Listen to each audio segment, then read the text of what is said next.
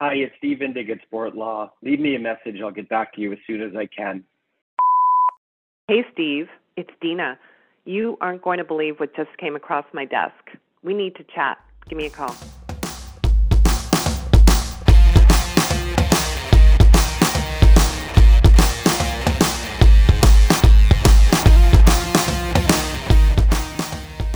Welcome to the latest episode of Sportopia.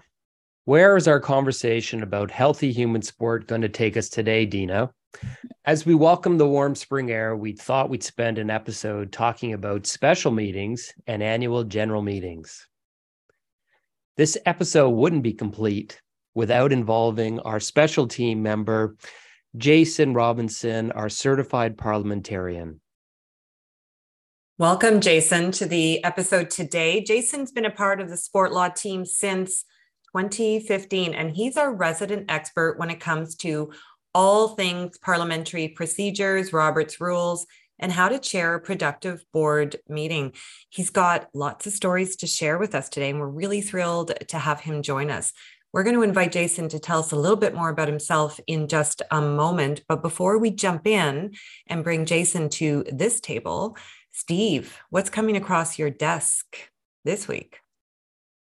Well, we love our director and producer, Taylor, who's limited my ability to talk about the 3 or 4 things I want to one. Only one. Steve. So today I'm going to talk about succession planning. And we spoke about this on a previous podcast about trying to plan for the future with respect to not only staff, but board members.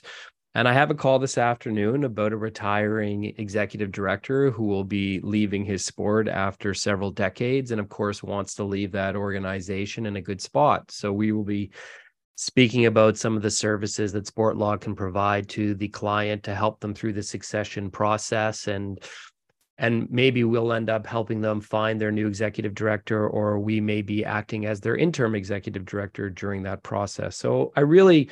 As you know, Dina, a lot of what I do will call is negative or sometimes moving sport from point A to point A. What I like about this type of work is it really has an opportunity to bring sport forward and bring great opportunity for an organization.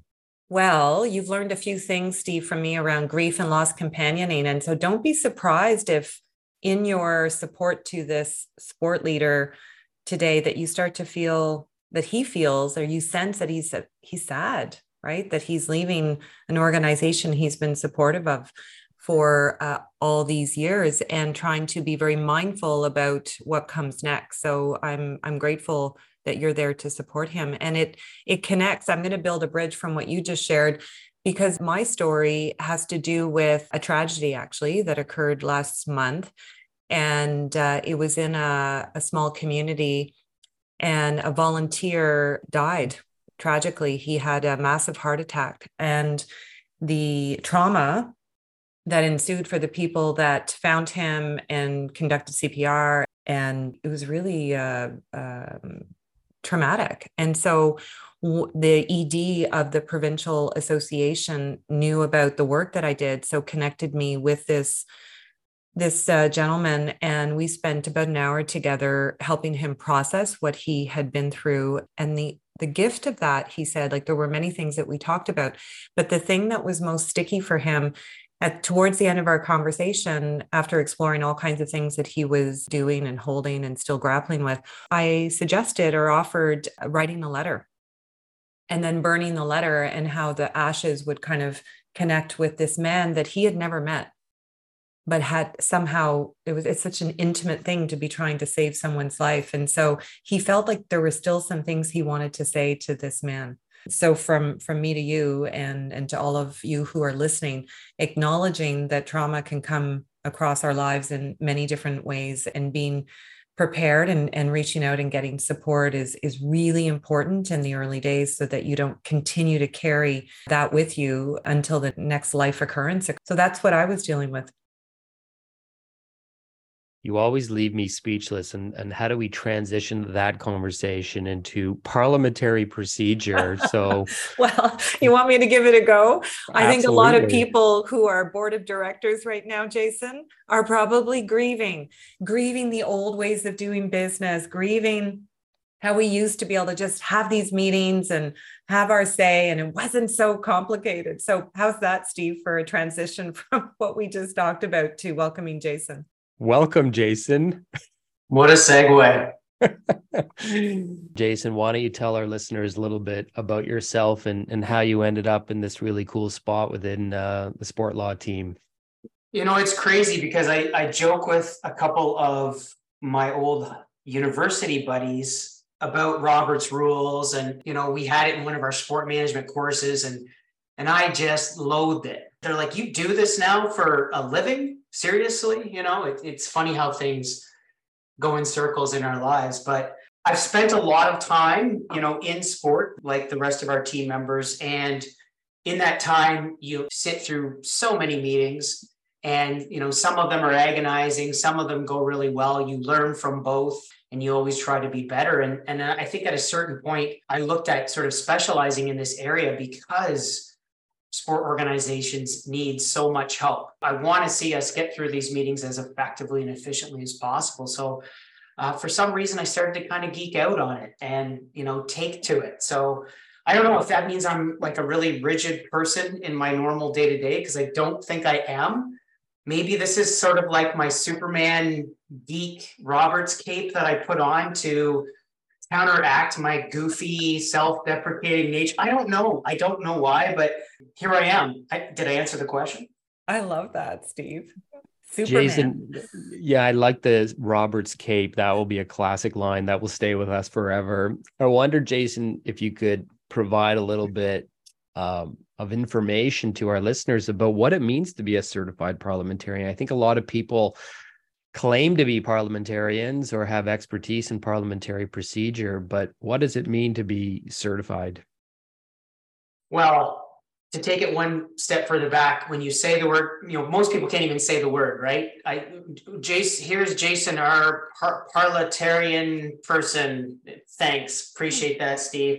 A parliamentarian in a nutshell, if you really distill it down, if you contextualize it in the world of sport, we're kind of like a referee for meetings, right? So now we don't have a whistle. We're not making the rule, like the call. That's the chair, the presiding officer of the meeting. But at the end of the day, we're kind of like that meeting referee to make sure that we're following the rules, to help the members, to help the chair. And so to be certified in that, it essentially means that you have a level of expertise to be able to hopefully give the highest level of service and know the book, Robert's Rules of Order, which is this 714-page, Bible of mine that it's my job to know inside out. And the reality is it's super dry, boring material. And nobody wants to read it. Nobody wants to know it. So that's what we're here to help you do. And you balance that with whatever the governing act is, whatever your bylaws or your constitution says. So it's making sure that you follow all of the prescribed rules for your meetings. And that's what a parliamentarian helps you do. Wow. Sounds like fun. Yes. Super, super sexy topic, I know. What's really interesting, Jason? I was seeing your eyes light up the way that mine do when I talk about death and loss. And it's so funny because most people can't say parliamentarian. Well, most people don't know what thanatology is, right? And they're like, Thana what?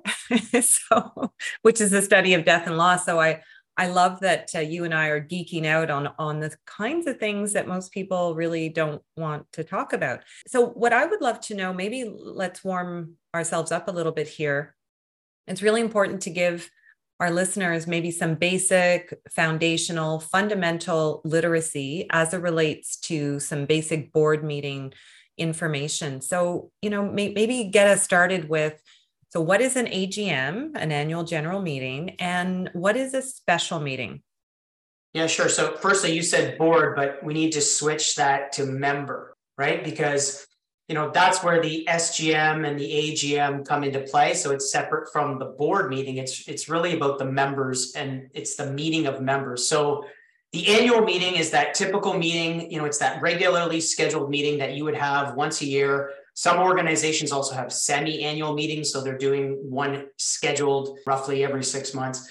But that's where you're conducting the business that you're essentially legally bound to do. You've got to appoint the auditor. You've got to conduct your elections. You've got to approve previous minutes from your past annual meetings. You've got to present financial statements to your members. So those are things that a corporation is bound to do on an annual basis. So that's, and there are other things you might bring forth bylaw revisions. You do annual reports, maybe you approve membership fees, but there's certain things that you need to do annually. And then a special meeting is any other meeting of the members that is properly formally called that's in between those annual meetings. So they can be held as frequently or infrequently as possible.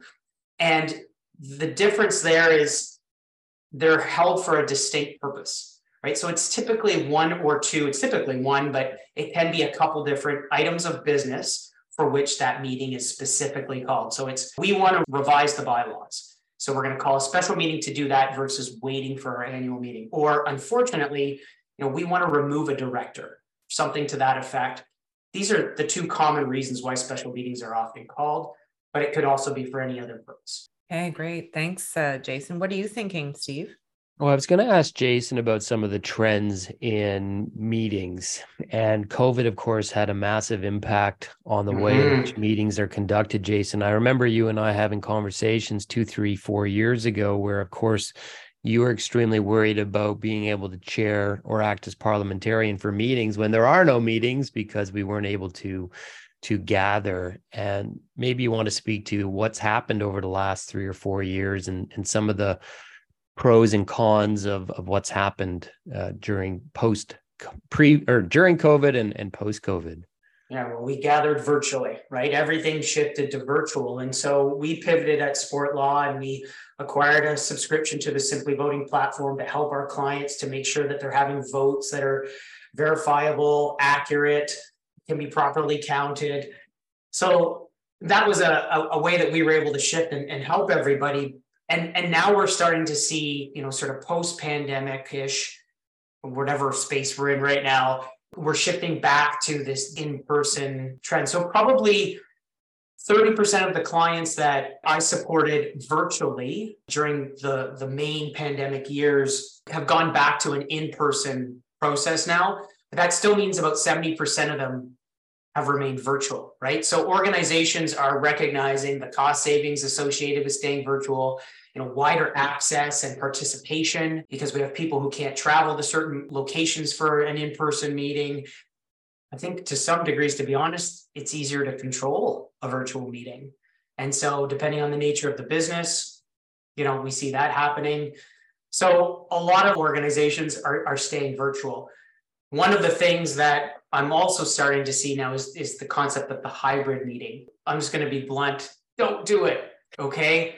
Don't do hybrid. It's an animal, right? Because when you think about it from just a logistical basis, like registration and voting, when you're trying to properly manage it in two different formats at the same time, so many things can go wrong. The reality is I've participated in probably, I'll say roughly 20 hybrid meetings over the last year, and they're super clunky. I've probably seen 1 or 2 of them done well. So do the math, 18 of them were not. That's a trend that we're starting to see a little bit more of. It's this virtual world that we're in now. I think sport organizations are realizing, hey, this conference that we used to have every year, and we would have the AGM as a little part of it on, Sunday morning. I think they're realizing, let's keep the AGM virtual, right? And do the formal business stuff at that session. And now we've got an extra 2 to 3, even 4-hour window on Sunday morning that we can utilize for education, for workshops, for sharing of best practices. So it's actually helping to expand those conferences as well. Yeah, you made me laugh, Jason, because earlier this year, I was supporting a client in one of those special general meetings on a very juicy topic, shall we say. And it was a hybrid meeting. And as you said, it was a beast. It was clunky. And it was bilingual. So you can imagine not only were they trying to deal with the hybrid and ensure that everybody in the roll call and just the management of that alone, and they didn't have any external support. So it was their secretary, I think, that was managing all of this. And she looked so pale and you could feel the frustration. And then the frustration of the people who had traveled from far to be there. There's about, I don't know, 90 to 100 people in the room, which is extraordinary when you think of a special general meeting. And so I completely appreciate what you're bringing forward and getting people to choose, right? And so hybrid, that mushy middle is not something that you would suggest. So that's really helpful. So beyond all of that, some of the trends that you're seeing, Jason, let's talk about ways in which we can help the members and the board who are there, elected on behalf of the members to improve their member meetings. Are there some insights that you can share with us after having served as a parliamentarian and done dozens and dozens of these meetings? Sure, I've got lots to share. And, as you both know, I've got a couple of blogs on our website that, talk about these sort of things. I've got a new one coming out about special meetings specific, and I've got a couple of blogs called the Virtual Meeting Roadshow, which share some of those fun stories and learnings. And oh boy, I've seen some stuff. We talk about the expectations of sport organizations as 21st century businesses, right? So there's an expectation to have a professional standard, whether it's around safe sport, whether it's around your strategic planning, your communications, all those things that you and Steve have already been talking about. That should extend to your member meetings as well. You should be providing a certain standard of professionalism to your members. It means delivering a proper meeting that isn't a gong show, that follows the rules. We're there to take care of very important business. Yes, it's boring, dry material, but we need to do it right. So I think more and more organizations are starting to realize that you need to do the work. You need to actually prepare months in advance, not, oh, crap, our AGM's in 2 weeks. We got to get our act together. That's not the way to do it, right? So preparing well in advance, making sure that you're following all of your prescribed governing documents. So you need to know these. These are they're like your compass, right, for holding a meeting. So what's your governing act? What do your bylaws, your constitution say? Do you have any special or standing rules? Most organizations don't, but they're in that layer of the cake, we'll say.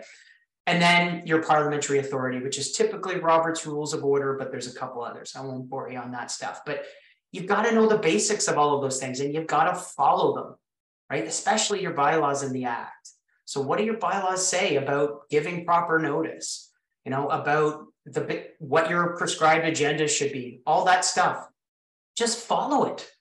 It amazes me how many people don't follow it, Dina. It's ridiculous, right? So you've got to because if you don't, then your members show up to the meeting and they're upset. Why didn't you do this, right? It's prescribed for you, right? So do that. So I think more organizations are realizing that they need to prepare months in advance. They need to give proper notice. They need to communicate more effectively. That's a big one. I just mentioned the word communicate effectively, and I know the two of you have been talking about this on the podcast.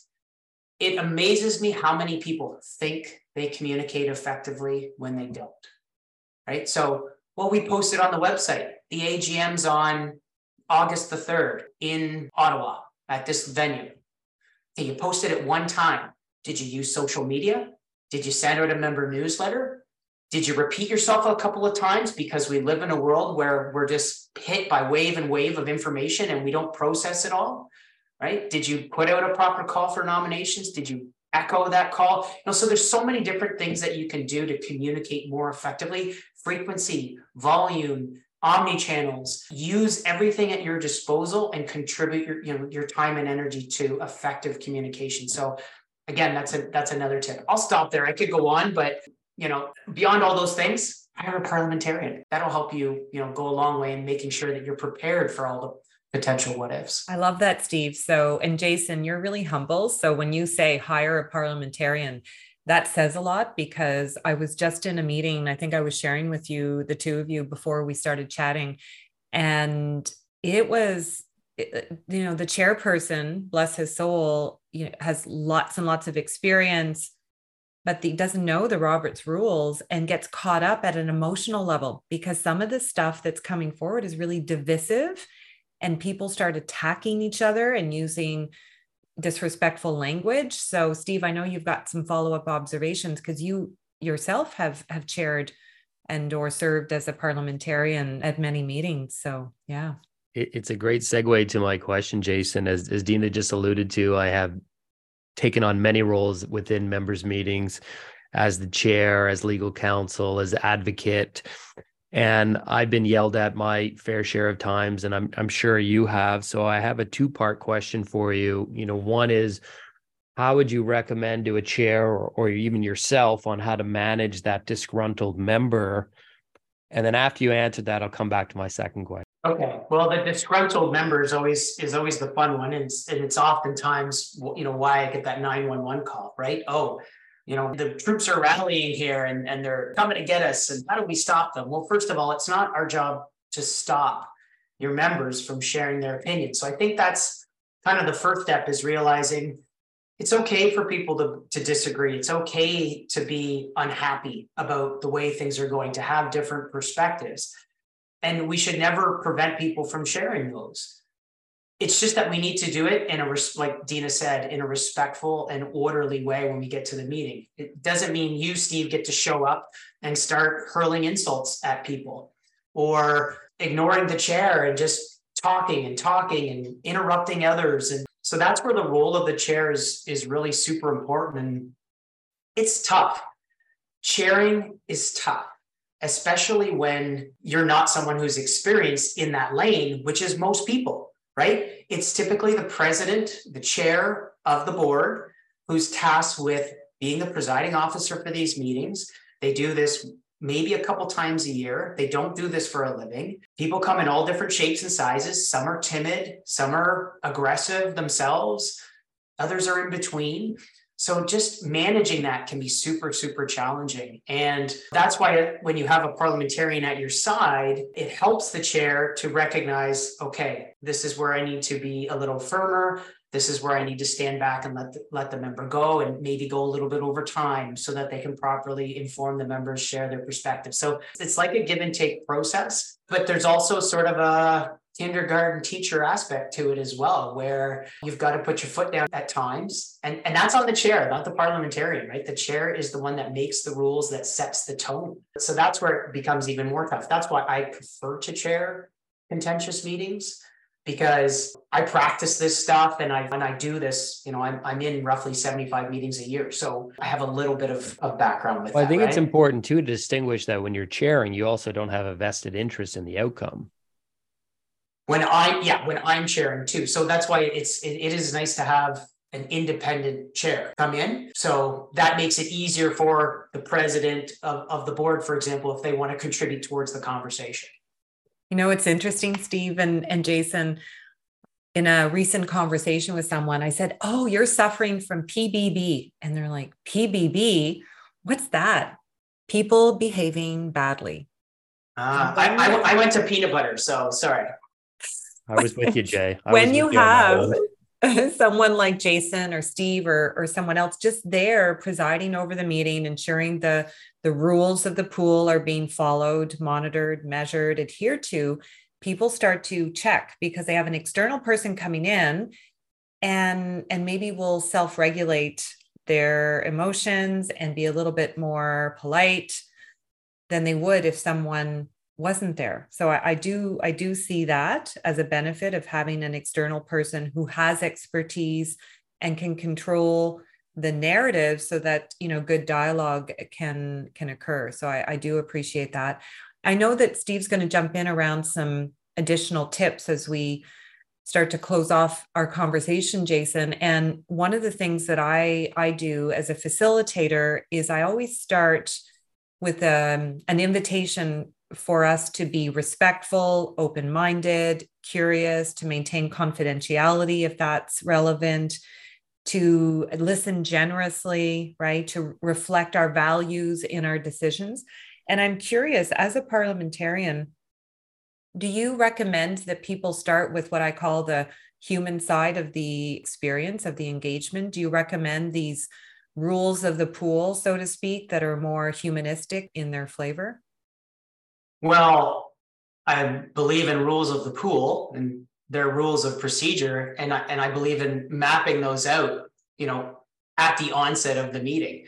Are they humanistic? Well, I mean, the intent is they're there to preserve the rights of the collective, right? So when we establish rules that say an individual, a member can only speak up to 2 times per motion or up to 3 minutes, per speaking opportunity, that's to preserve the rights of the rest of the group. It's so that, Steve doesn't bully the whole meeting and take it over. Establishing rules around respect and orderly conduct are important so that when I'm picking on you, pal, but when Steve, starts making accusations and he's interrupting others, it's easier for the chair to say, now, hang on, Steve, at the onset, we went through the rules of procedure and we said we weren't going to do this. So I'll just ask you to hold your thoughts. I'll come back to you, right? So there's your humanistic, softer way of addressing it versus saying, Steve, shut up, right? Because that's not the way to handle it, right? Because that's only going to escalate things. So the role of the chair is to be that calm presence, follow the rules, stay rigid, but be soft if that makes any sense at the same time. So, and in the virtual setting, distributing those rules in advance, right? So we've sent them to you. We're going to verbally review them. Here's the rules of the pool. Let's go. That speaks, Jason, to the second half of my question. And we're both familiar with a parliamentarian who's predominant in Canada, and we've both seen him in action. And one of the things that I saw attending a meeting as legal counsel, and he was acting as parliamentarian, was somebody was trying to do something, and the language the member was using was not appropriate. So the parliamentarian shut the motion down. It was an improper motion. Yet the parliamentarian could have easily told him what the proper motion was. So I'm wondering what your thoughts are on, because not a lot of people speak Robert's rules and understand motion to table, motion to adjourn, motion to set aside. They're all, when you look at them from a high level, all sound very consistent. But of course, being a certified parliamentarian, you would understand the variance between those 3 different motions I threw at you. But what do you see your role as? Is it an educator or is it as rule follower? I'm wondering what your thoughts are. Yeah, it happens all the time. Really good question. It's a case-by-case basis, to be honest with you, because the reality is I know the specific example you're speaking to. And in that instance, this particular member was there to thwart the meeting. It was evident, right? And so when it was clear and obvious that this person was just basically trying to cause a mess, the parliamentarian that you're referring to, who was chairing, just shut it down, essentially. Right. At the end of the day, we're not there to shut people down. We often get that from board or staff where it's like, Jason, we need you to help stop this person. Well, I'm not there to stop people, right? Just there to help people follow the rules. And so depending on the situation, and more often than not, it's more of a conversation to say, well, thank you, Steve, for that motion. It's out of order. This is why. I would suggest to them the proper way to do it. Perhaps you were trying to do this. Perhaps you were trying to postpone to a committee and this committee would report back, blah, blah, blah, blah, blah. So I think, again, sort of recognizing that we want to help the members where we can is typically the way to go. But when you have, unfortunately, situations where people are just there to be a disturbance and not contribute to a productive meeting, to be honest, I'm less inclined to help them. And it's not our job to teach people at the meeting Robert's rules. It's our job to make sure that it's followed. So that's where we can be more rigid and rulesy. Yeah, this is really important information, Jason. And I can see how the virtual meetings has been really helpful for those that are presiding over meetings because everybody's muted. They have to raise their hand and, often ask to be unmuted, or there's some ways you can use technology to help guide people to be more respectful, follow their turn, so to speak. So thank you for sharing all of that. I'm curious, do you have any final tips? If there were 3 things, for instance, that you would advise sport leaders who are preparing for their AGMs, their meetings? 3, you're putting me on the spot here. So I talked about the value of preparation, about being prepared months and months in advance of when your meeting is going to be, consulting with a parliamentarian to walk through all of the key what if scenarios in advance. That's why a parliamentarian is like insurance, right? It's to help you navigate potential forks in the road when you get to the meeting. And most of that work is done in advance of the meeting, right? So that's really key, to go through some of those gray areas in advance, so that if you're presented with that situation, your chair knows how to effectively respond. So that's kind of one. I think organizations, I talked about sort of looking at their AGM kind of like it's a nuisance. Stop doing that. Stop looking at your AGM like, oh, it's a problem, because I hear it all the time. Like, oh, great, Jason, we've got our AGM coming up. We need your help, right? No, we need to shift our mindset and how we look at our member meetings. We need to use it as an opportunity to build our reputation, our brand, and how we collaborate with our members. Like, let's turn this into a positive. Let's not approach it from a negative mind space. I think the other thing is to provide more group opportunities outside of the AGM. So oftentimes the AGM is the only time when we're all getting together. So there's like this expectation of, well, Steve's going to show up. He's going to want to talk about this item for half an hour when it's not even on the agenda. So we get to the meeting and we say, no story, Steve. We're not here to talk about that. That's not on the agenda. And Steve is throwing his hands up in the air saying, well, when the heck am I going to get the chance to talk about this with the group? So have more group sessions, town hall, council meetings, whatever they are, outside of the AGM, so the AGM can focus on the key business. Mm-hmm. So I think that's really key. And then there's that contentiousness piece again. I think you wrote in your recent blog, we need to be more kind. We have to stop looking at these meetings as an opportunity to fight. I think, Steve, we've shown up to an AGMs before when a boxing match broke out, right? Like we've seen this stuff. I'm trying to think off the top of my head, Jason. I have seen a board member get punched in the face. I have seen T-shirts being given out to indicate what side of the meeting you're supporting. I have seen meetings get canceled because too many people showed up and the room didn't have the firefighters permit to maintain the meeting. So you're absolutely right with respect to the preparation. I love the suggestion that you've given about having more members meetings, not necessarily one that requires parliamentary procedure or an annual meeting. I do agree. Most people see the annual meeting as an opportunity to talk about issues that they have. And really that is not the right place for it, as the agenda is fairly strict and tight with respect to the requirements of your annual meeting. The other important issue that I see is new business, is that organizations have to be aware of how they accept new business, particularly from the floor.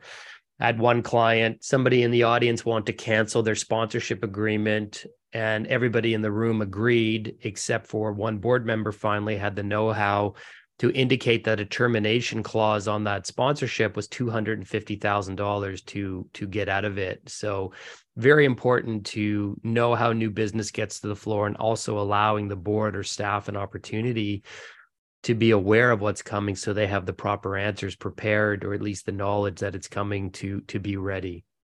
Yeah. And that just ties again into members making informed decisions. Yeah, I really love how we're putting a cherry on top of this conversation. And as you said, Jason, it's about people management. And so when people say, oh, it's people behaving badly, I always ask the people that we're here to support, what is it about the current situation that has your members really upset?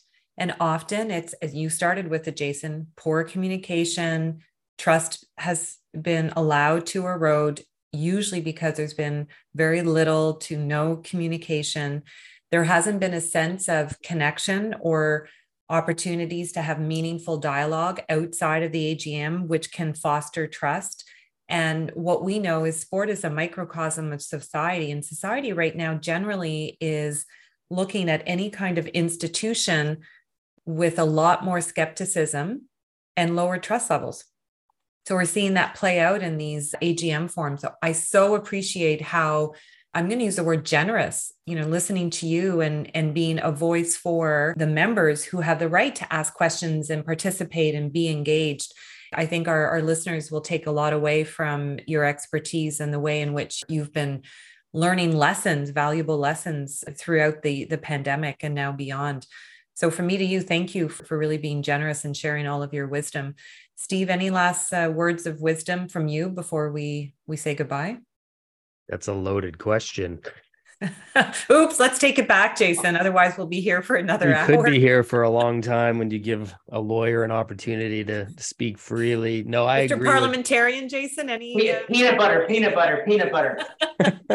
Well, what I like, Jay, you alluded to it at the beginning, was how dry this is. And I always say that being a board member should be boring. What I mean by that is you end up talking about bylaws and policies and strat plans and budgets, and I think we could lump parliamentary procedure into that group. But I have thoroughly enjoyed today's conversation. I think we could go on for another hour. I know I have lots more questions, and hopefully you'll come back again to continue this conversation. We've linked a few of Dina and Jason's blogs in the episode notes below, where you can learn more, as well as we have a recorded webinar that dives deeper into parliamentary procedure. Thank you so much to all our listeners. We are so grateful to share our vision of Sportopia with you and to elevate sport. The number of listeners we've had to date has far exceeded our expectations. So thank you to everyone who has taken the time out of their busy lives to listen to us chat for about 30, 40 minutes once a week. To have your say in Sportopia, email us at hello@sportlaw.ca.